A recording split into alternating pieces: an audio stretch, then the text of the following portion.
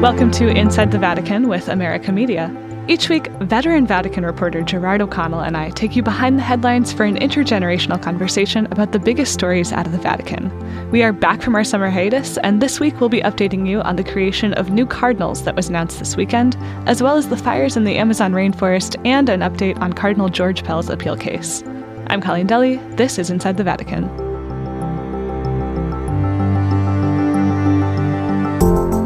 For our first story today, Pope Francis announced this weekend that he would be making 13 men cardinals in October, including 3 Jesuits, one of whom runs the Vatican's Office for Migrants and Refugees. Now, we'll get into who these men are in a moment, but there was an interesting detail that happened just before the Pope made this announcement. Jerry, can you tell us about that?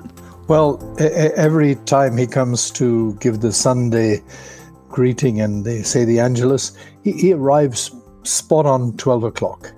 This Sunday, he didn't. And people began wondering. And the window was there. The cameras were focused on the window. No Pope. And then when he finally arrived, he said, "I'm sorry, excuse me for being delayed, but I was blocked in the lift for 25 minutes. And it's only thanks to the firemen that I've been able to get out." There's some amusement here because of this parallel between his pre-conclave speech and what actually happened to him on Sunday. Before he became Pope, in his famous speech to the cardinals before they went into conclave, he said, in the book of Revelation, this last book in the Bible, says Jesus is at the door and knocks. He said, obviously the text refers to his knocking from the outside in order to enter, but I think about the times in which Jesus knocks from within so that we let him out. And people say, very curious, here he was with a message to give to the people and can't get out. So he's knocking from inside to get out. Well, I heard some people saying that this is the first time in 6 years of his papacy that the Pope has had 25 minutes of peace and silence. So let's talk a little bit about the cardinals who were announced after the Pope's elevator delay. You know, one thing that's worth looking at with these appointments is how they'll affect the makeup of the College of Cardinals. These are the men who will vote for the next Pope. Francis added a number of Europeans this time. I'm wondering, how is this different from his choice of cardinals before? This group of cardinals, he explained very clearly the rationale behind his choices. He said they reflect the church that goes out. In other words, the missionary church. And it's significant that many of them come from religious orders who've had missionary experience or who are engaged in missionary work.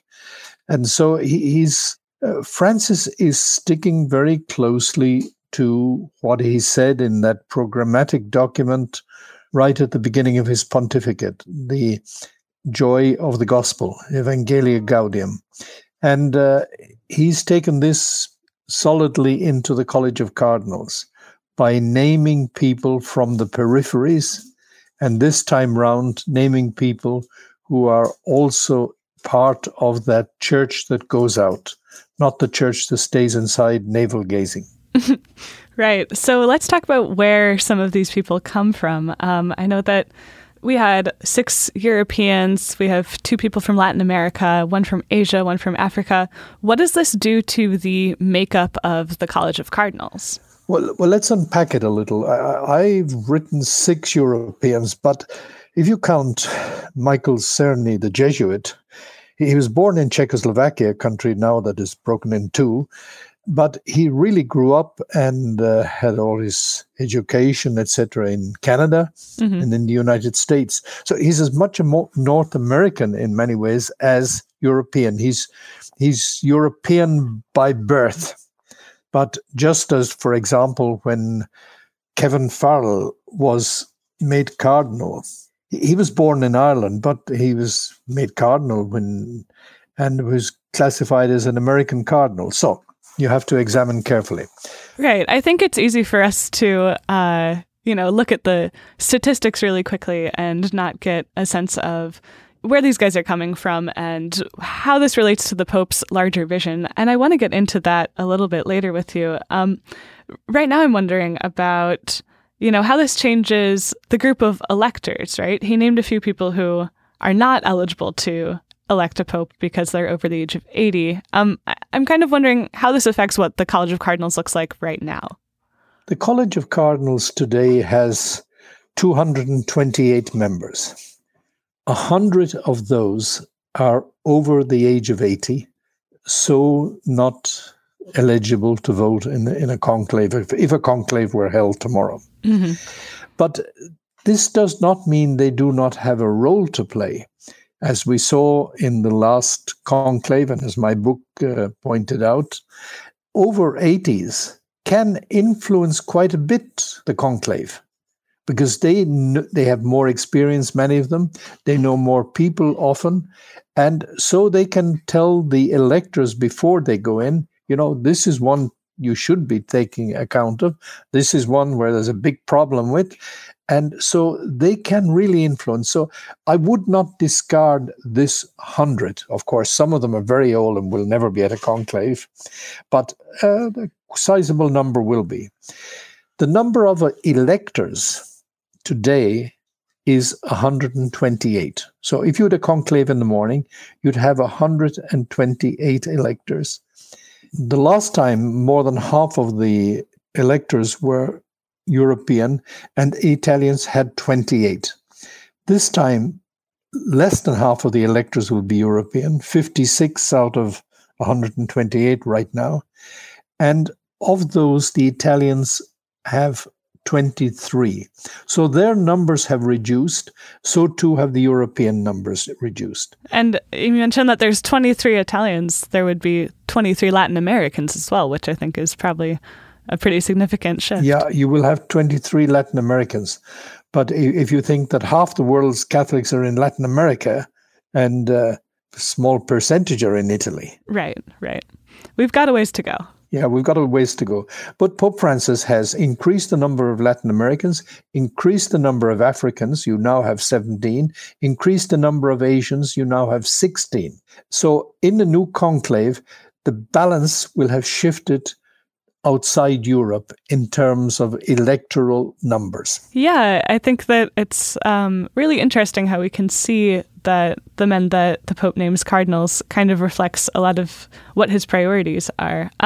You mentioned Michael Cerny, who has been working with migrants and refugees in the Vatican. One of the other names that stuck out to me was Archbishop Ayuso Guixo, who heads up the Vatican's interreligious dialogue work. What is his inclusion in the College of Cardinals tell us about Pope Francis's priorities? So the Pope, by appointing a top expert in Islam as head of the Vatican office and now making him cardinal, is stating very clearly, this is a very important issue for the Church. It's an important issue in my pontificate.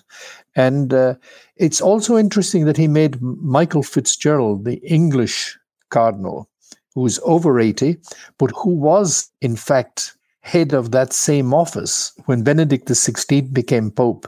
But obviously, he was not the flavor of the day at that time. And he's a top expert in Islam.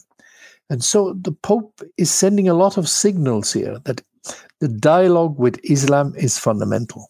I think that another thing that was interesting was how, Francis continues to choose men who kind of follow his model of simplicity.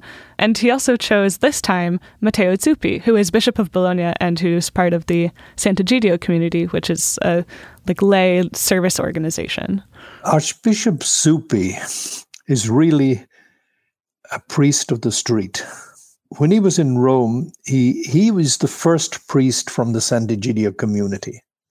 He is a man, extraordinarily humble man, very bright man, very learned man, but you would never know he keeps that aspect of his life undercover, as it were. But he's really worked with the poorest of the poor in Rome. What do you mean by he keeps it undercover? He's a man who has a very important profile in the peace, the human rights field, but especially the connection with the poor. He has known Francis for a long, long time. There are some people who, when they have a university degree or when they gain qualifications, they like to show that they're learned. He doesn't. He's like the Pope. He uses very simple street language.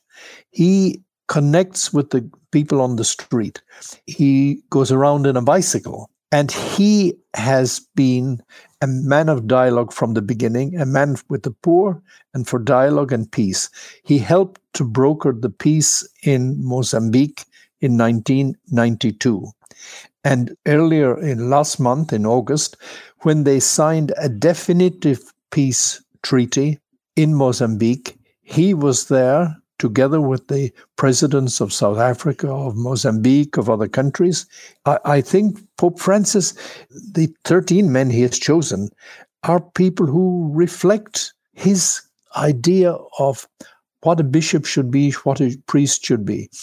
This bishop from Luxembourg, another Jesuit, Hollerich, he spent, I don't know, is it 14 or 17 years of his life working in Japan. And he's emerging as really one of the leading bishops now in Europe, and he's challenging the populists. He's a very reflective man, very like Francis in many ways. So it sounds like there will be a lot of really interesting new cardinals joining the college in October who are kind of in the Francis mold, and that they'll have a significant amount of influence. So we'll keep our listeners posted on the developments with these men when they officially become cardinals early next month.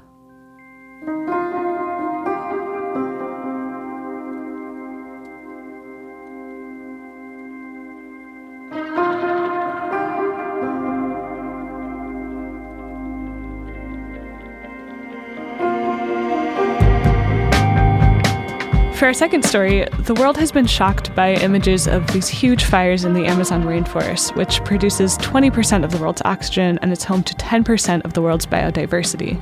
These fires were initially set to clear land to make room for farming and livestock, which comes amidst a lot of deforestation, which has been ramping up since Brazilian President Jair Bolsonaro took office. Emmanuel Macron, the president of France, recently made the fires a central focus of the international G7 summit. Over this past weekend, Pope Francis also made a broader call for action on the climate emergency ahead of two major conferences on climate change. He said that the forthcoming UN Climate Action Summit is of particular importance. That summit is aimed at accelerating actions to implement the Paris Agreement. Jerry, Pope Francis issued a statement on the fires when they first started gaining international attention, and he said, "Let us pray that with the commitment of all that they will be brought under control quickly. That forest lung is vital for our planet." The Pope has been petitioning world leaders for years to take action on the climate crisis. I remember when he gave President Trump a copy of Laudato Si, his encyclical on the environment and care for the poor. So when he talks about the commitment of all here, who do you think he has in mind? Well, first and foremost, I think he's referring to the president of Brazil, who has a big responsibility. Remember, we're talking about 80,000 fires this year alone. Right, which is the highest it's been since 2011. Yeah. The point is that the new president of Brazil has stopped enforcing many of the restrictions on the clearing of the forest lands. He's obviously doesn't, maybe a little like President Trump, he doesn't really believe that much that all this is damaging the whole of humanity's breathing and the climate. It's quite possible. From some of the things he's said, you get the feel that he's much on the same track. I think what we see here is, Bolsonaro, much like President Trump here, prioritizing kind of the economic interests of his country over maybe this broader commitment to preserving the environment for the rest of humanity. It's a myopic vision. Because you're looking for money today, but you're forgetting what the cost will be tomorrow. Yeah, and we know that Bolsonaro is paying attention to what Francis and what the church have been planning in the Amazon region, and that he's not happy with it. He's accused some Catholic-backed groups of setting these fires because they oppose his plan to develop the rainforest. These groups deny that. And, they also seem to be worried specifically about the upcoming Synod on the Amazon, which is expected to address the issues that indigenous people and the poor face as a lot of corporations come and develop and deforest the Amazon. There was even a question of the government spying on some of the more, quote-unquote, progressive bishops involved in the Synod back in February. Jerry, why do you think that this synod particularly bothers the Bolsonaro government so much? Because it's touching directly on the Amazon region. It will address the fact that there's exploitation of the Amazon for economic reasons, ignoring the damage it is doing to the environment and to the wider world. And it will be very strong on this. I think it is very important for outlets like ours to say that married priests is not the main issue of this synod. The main issues are much different. And to allow it to be sidelined onto that issue is really to reduce it in a way that's to the benefit of those who are stoking the fires. Yeah, I think that, these fires in particular are kind of a wake-up call, especially to the U.S. media, about how urgent these other questions hanging over this region are. And how many indigenous leaders have been killed who are working on this area. Right. We talked back in our preview episode when we were going over the working document on the Amazon about how, this is about so much more than married priests. This is about deforestation. This is about really rapid urbanization and the divides between rich and poor that can create. It's a whole bunch of issues that this synod is going to focus intensely on.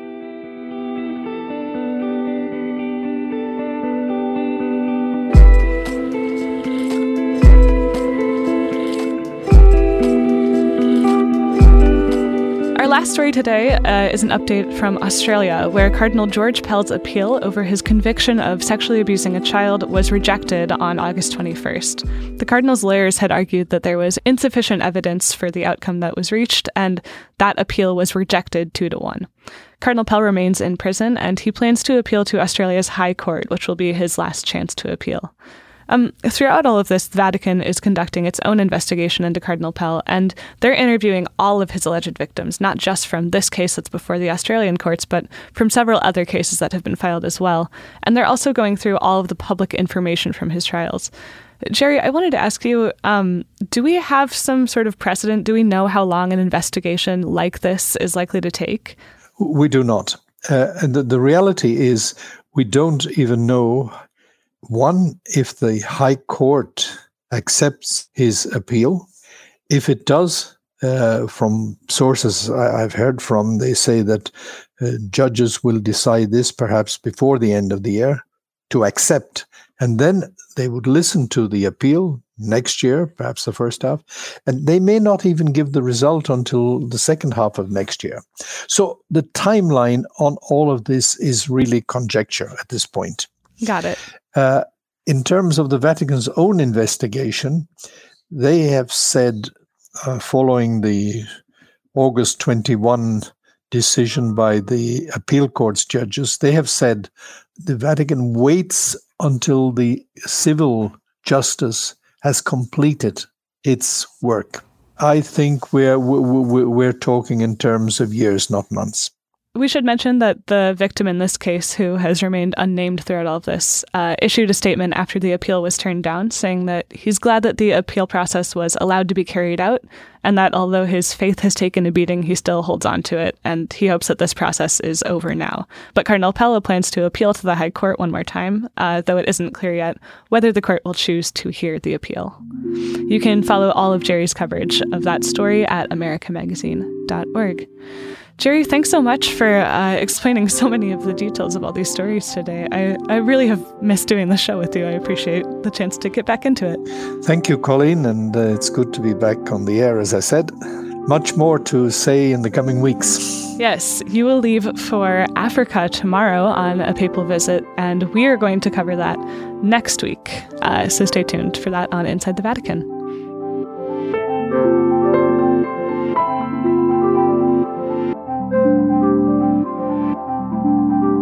Inside the Vatican is produced by America Media at our William J. Loschert studio in New York City. Our executive producer is Eloise Blondiau. Our news producer is Kevin Clark. Our audio engineer is Tucker Redding. Inside the Vatican is mixed by Noah Levinson.